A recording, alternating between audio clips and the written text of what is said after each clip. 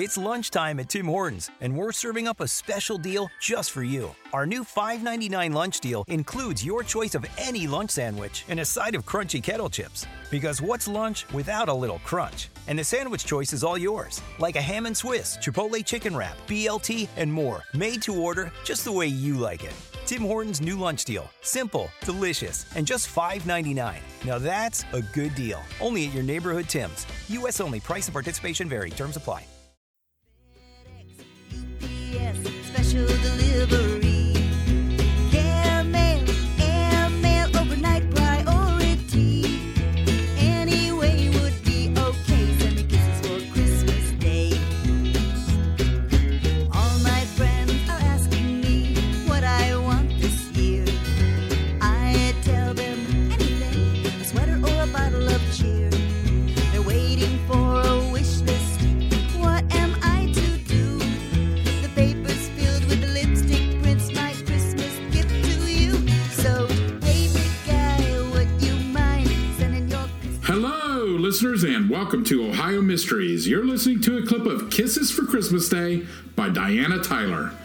This singer-songwriter from Lorain County, who is selling her music to raise money for her church roof, is our featured Ohio musical artist tonight. So hang out with us to the end of the podcast. We'll tell you all about her and let you listen to that entire song.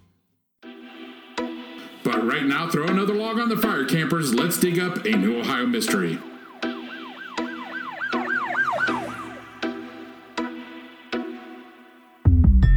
I'm your co-host, Steve Yoder, and with me is our award-winning journalist, Paula Schleiss, who spent some 30 years telling these kinds of stories for the Akron Beacon Journal. Hi, everybody. Steve, have you ever heard of the Walt Disney movie Johnny Shiloh? I mean, it was made back in the, 1963, so maybe not. But you were a kid once, maybe? What was it about? Well, it's based on the true story of a little drummer boy who ran away from his home in Newark, Ohio, and he joined the Union Army during the Civil War at the age of 9. It doesn't ring a bell, but 9 years old? They accepted boys in the Army at 9? Not as a general rule. I mean, there were some very young drummer boys, but typically older than 9. Johnny, however, was one of a kind. It's a really great story. Was it true, though? Oh, pretty much. His name was Johnny Clem. There was also a 2007 film about him called Johnny, the True Story of a Civil War Legend. I haven't seen that one. Internet databases say both movies about him mixed fact with fiction. And frankly, the historical record was already muddled. And you're going to set this straight, right? As much as I can, because Johnny's life needs no embellishment. It's perfect, just the way it happened. So for tonight's episode, we're going to try and peel away some of the fictional narratives and get to the real story of a little soldier who knew at a very tender age that he was destined for life in service to his country.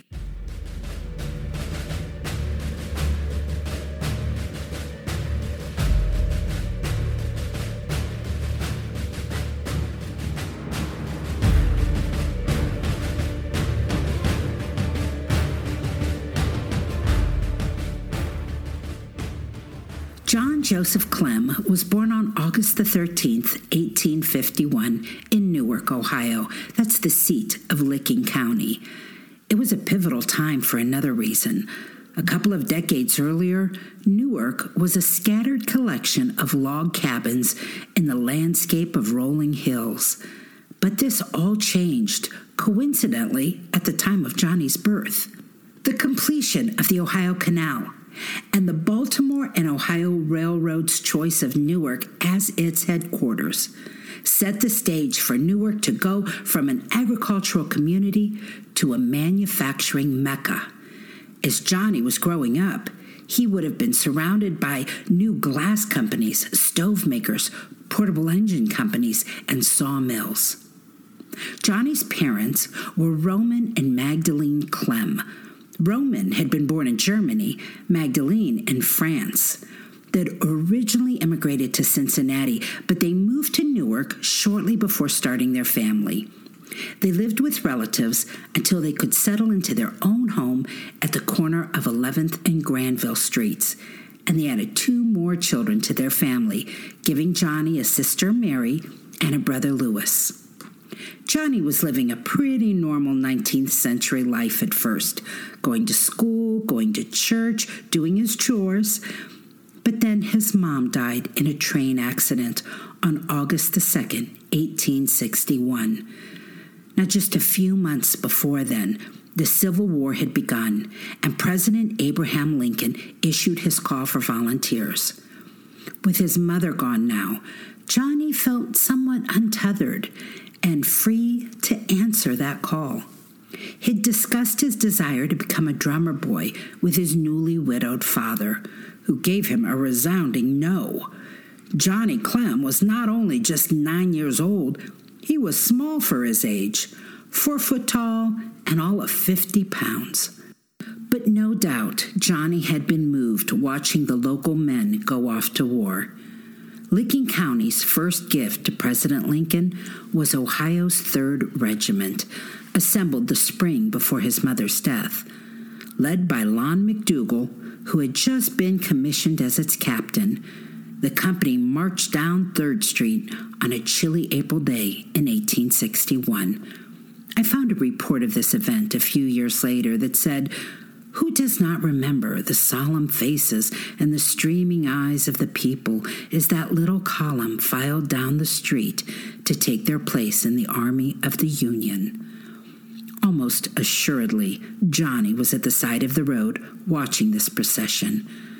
Johnny had even approached Captain McDougal about being the company's drummer boy. And while the commander may have been impressed with the little guy's commitment, he remarked that he wasn't enlisting infants. Johnny was undeterred. We're not sure when Johnny ran away, since his mother died August the 2nd and Johnny's birthday was August the 15th. He could have still been 9 years old, or he could have been 10. Historical accounts seem evenly divided on this point.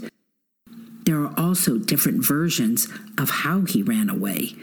One popular story is that Johnny stowed himself in a train's baggage car as a local regiment left the state and crossed the Ohio River to a mobilization camp in Covington, Kentucky. That's where Johnny saw his second opportunity to join the war effort, with a regiment from Michigan.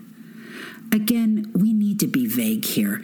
History has attached Johnny to the 22nd Regiment of Michigan. But if Johnny arrived at the training camp in the fall of 1861, he wouldn't have found the 22nd. They weren't formed till some months later. We can only say that whichever company he found, he asked a new commander if he could be their drummer boy.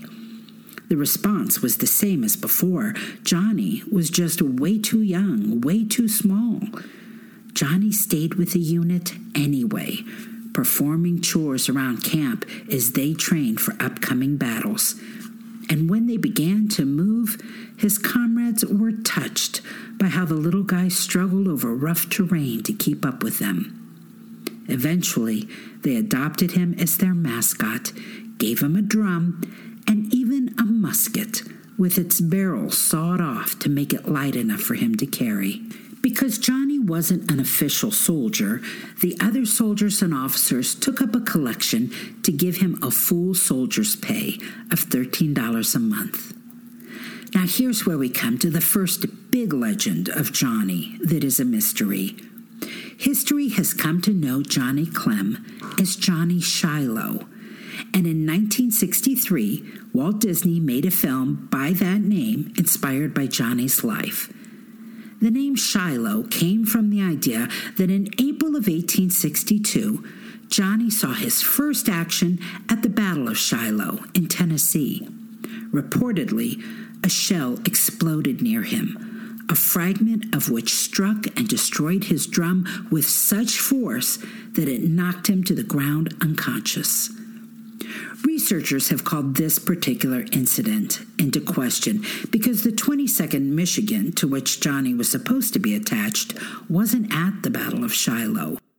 So how did that idea come about? Well, later in the year, 1862, a song was published called The Drummer Boy of Shiloh. In another year, Johnny Clem, he's going to start making real headlines for a completely different reason. And it seems likely that as Johnny attained that celebrity status, people simply made the leap and connected him to that song. The idea of Johnny being at the front lines of Shiloh persisted well into the 20th century. Like I said, a Disney movie was based on this premise, but we really don't know if he was there. The only argument for him being at Shiloh is that maybe Johnny wasn't with the 22nd Michigan at the start of his young career, that the Michigan soldiers he attached himself to that fall of 1861, maybe they were another regiment that did participate in the Battle of Shiloh. This, however, is a long shot and the least favorite scenario of historians. So back to what we know for sure. Because whether or not Johnny was at Shiloh, it was another battle that would lead him to fame. It was 1863 and the Battle of Chickamauga in southeastern Tennessee. Johnny was 11 years old now, still looking much younger than his age. During the battle, he hopped on an artillery caisson. That's that four-wheeled cart that usually moves cannons. And he rode it all the way to the front of the lines, his sawed-off musket in his hands. During the battle, at a time when the Union was retreating, Johnny became separated from his company. He tried to catch up to the Union line, but he was intercepted by a Confederate officer on horseback, a colonel, no less. The colonel approached Johnny, and when he saw his tiny size, he laughed at him and said, "Surrender, you little son of a bitch." According to Johnny, this is when he raised his gun, cocked it, aimed, and fired. The colonel, who clearly had underestimated the little guy in front of him, fell from his horse. Now, that happened. But there's a second legend that grew from this very real encounter. Johnny became famous for this incident. Newspapers all over the country would tell the tale, and universally, they announced the unnamed colonel had been shot dead. But decades later, biographies of Johnny Clem said this: Johnny left the scene that day, convinced the colonel was dead, and it tormented him. Shooting at soldiers from a distance was one thing. Pulling the trigger on a man who's staring at you from a few feet away, that was something else. But days later, Johnny learned the colonel had survived, and he was very happy for it. Though the newspapers never named the colonel, historians believe the man Johnny shot was probably Colonel Calvin Walker of the 3rd Tennessee, which is the regiment that was doing battle that day with the Michigan boys. Anyway, after shooting the colonel, Johnny managed to make it back to the Union line, and his regiment moved into Georgia. And there, in September of 1863, Johnny was set to help guard a wagon train when suddenly they were attacked by a Confederate cavalry. Johnny was captured. He was taken to Major General Joseph Wheeler, who, according to Johnny, said, "What are you doing here, you damn little Yankee scoundrel?" To which Johnny said he retorted, "General Wheeler, I am no more a damn scoundrel than you are, sir." The rebels relieved Johnny of all of his possessions, his uniform, and the little money he had on him. He didn't care, but they did take something from him that very much bothered him: his hat, which had 3 bullet holes in it. Now, Johnny wasn't a prisoner of war for long. Within weeks, he was included in a prisoner exchange, and he was taken to Camp Chase. That's in Columbus, Ohio. I'm Ken Harbaugh, host of the new Medal of Honor podcast from Evergreen Podcasts, brought to you in partnership with the National Medal of Honor Museum. In each 3-minute episode, we'll learn about a different service member who distinguished him or herself through an act of valor. We'll include stories from the Civil War to Iraq and Afghanistan, and from all branches of the military. We'll talk about service members who were overlooked for the medal at first due to their race or religion, and about those who were celebrated at the time. We'll hear stories of soldiers like Audie Murphy, future Hollywood star who mounted a burning tank to hold off German infantry in World War II. And people like Dr. Mary Edwards Walker, a Civil War Army doctor and the only woman to receive the Medal of Honor so far. Learn about these heroes and more wherever you get your podcasts. In December of 1863, he met Union General William Rosecrans. Rosecrans saw these chevrons on the little soldier's coat sleeves and asked the meaning of it. Johnny proudly told the general he was promoted to corporal for shooting a rebel colonel, and he told him his story. Well, General Rosecrans did better than a few chevrons. He swore Johnny into service, making him regular Army for the first time. He gave him the badge of the Roll of Honor, and he promoted him to the rank of sergeant. Johnny, now 12 years old and all of 63 pounds, was assigned to be an orderly and messenger for General George Thomas. By now, Johnny had ditched his middle name Joseph and was going by John Lincoln Clem. He'd adopted his new name out of respect for President Lincoln. General Rosecrans is the one who started telling everybody about Johnny Clem. But the media in the South used him differently than newspapers in the North. To the Confederacy, Johnny Clem was great propaganda, held up as an example of, quote, what sore straits the Yankees are driven to when they have to send their babies out to fight us. But in the North, Johnny Clem was a cherished example of Yankee bravery. The Cleveland Daily Leader reported that photographs of the boy hero of the Cumberland Army were selling like hotcakes. In Chicago, citizens took up a collection and bought him a new blue sergeant's uniform to replace the one that had been taken from him. In January of 1865, the Ohio General Assembly invited their native son to the Capitol, where they introduced him and predicted he'd be the next General Grant of some future war. And soon after that, he was called to his hometown of Newark, where he was presented with a sword. By the end of the Civil War, Johnny had been wounded twice.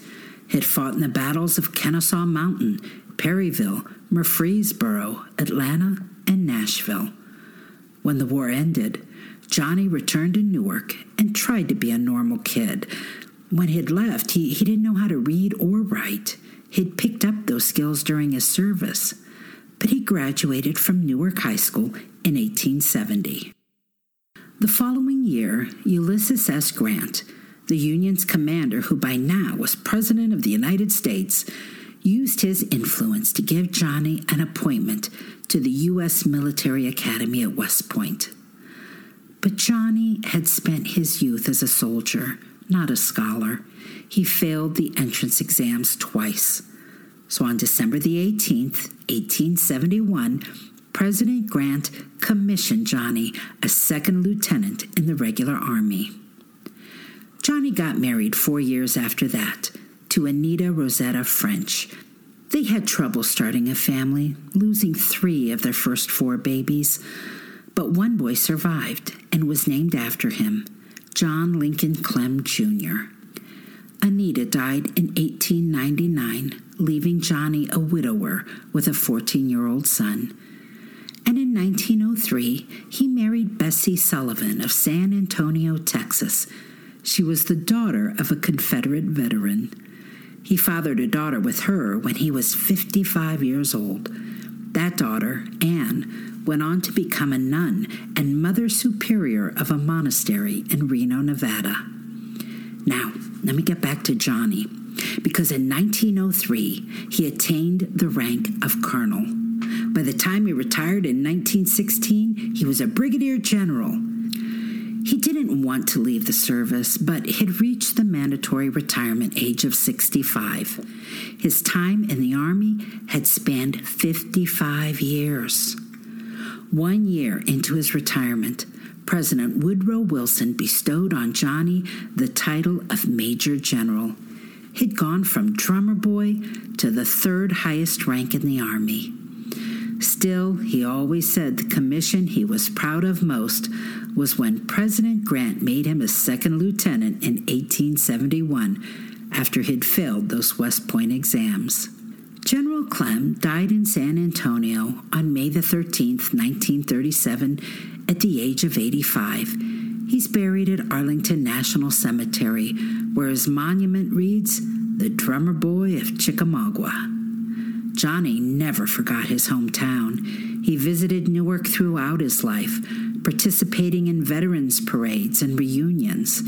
His sister, Mary Elizabeth, married and stayed in town and gave him 7 nephews and nieces to come back and see. His brother, Louis, though, was killed at the age of 21 during an Indian attack in the state of Washington. That was shortly after the Civil War, and Johnny went to Washington to retrieve his brother's body and bring it back home for burial in Newark. Johnny's hometown never forgot him either. There's a statue of young John Clem near the Licking County Historical Society's Buckingham Meeting House on North 6th Street. He's dressed in his oversized uniform, beating his drum. And in the Newark City School District, nearly 500 students attend John Clem Elementary School. So I'm trying to picture any 9-year-old kid I know who could face seeing 4 years of war. I mean, that's up close and personal. Johnny must have been an entirely different breed. For that matter, try and picture any adult you know watching friends blown up on the field of battle for 4 years straight and coming away sane, let alone convinced that you wanted to live an entire lifetime in the military. I'd say he was a reincarnation of General Patton, but we both know he came after. Maybe he was reincarnated from Alexander the Great. It certainly seemed to be his destiny. Oh, what a cool story. And I'm so glad he came from Ohio. Yet another reason to be proud of the Buckeye State. Woohoo! And that's it for tonight, listeners. For photos, news clippings, and more on this and every episode, hop on over to our website, ohiomysteries.com. And that brings us to tonight's featured Ohio musical artist. Diana Tyler hails from Lorain County, where she's a church secretary and writes a lot of original Christian rock music for worship. She has a funnier side as well. She's got a catalog full of bawdy tunes. Given the season, let's just say she's both naughty and nice. You can check out her very diverse collection at dianatyler.com. Tonight, we picked out a lighthearted Christmas tune called Kisses for Christmas Day. Lyricist Sharon Longworth wrote it as an homage to military members stationed away from home. Then Sharon asked Diana to put music to it and sing it, and we have the result. By the way, all of Diana's songs are featured on her website. She's selling the CDs to raise money to pay off her church's new roof. So, if you're feeling charitable this season and enjoy how this hardworking secretary and mom uses her talents to improve her community, drop her a bill at her website and pick up an album to support her. That's dianatyler.com. Here's Kisses for Christmas Day by Diana Tyler. Enjoy, and we'll see you here next week for another episode of Ohio Mysteries.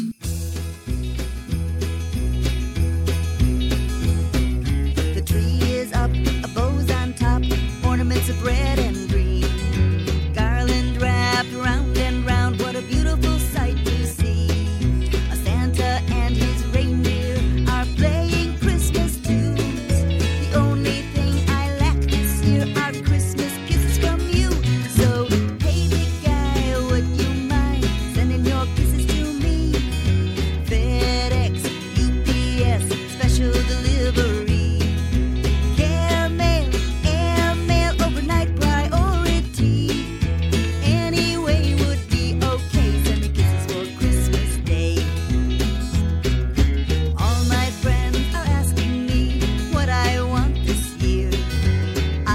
tell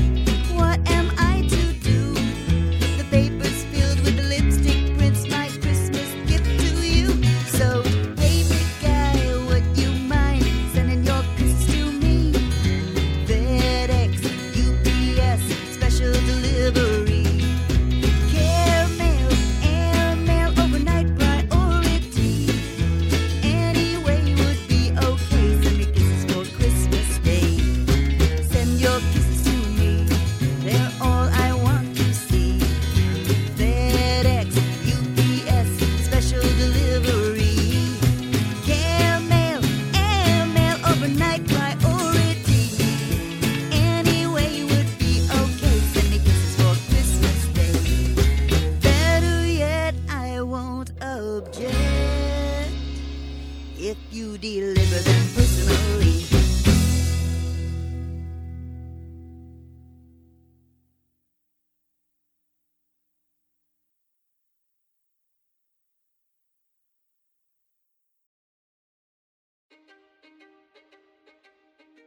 History is complicated. The story of human progress is long, messy, and riddled with controversies big and small. On Conflicted, we dive headfirst into history's most infamous events and contentious figures. We try and untangle the good from the bad, the fact from the fiction, and the monsters from the misunderstood.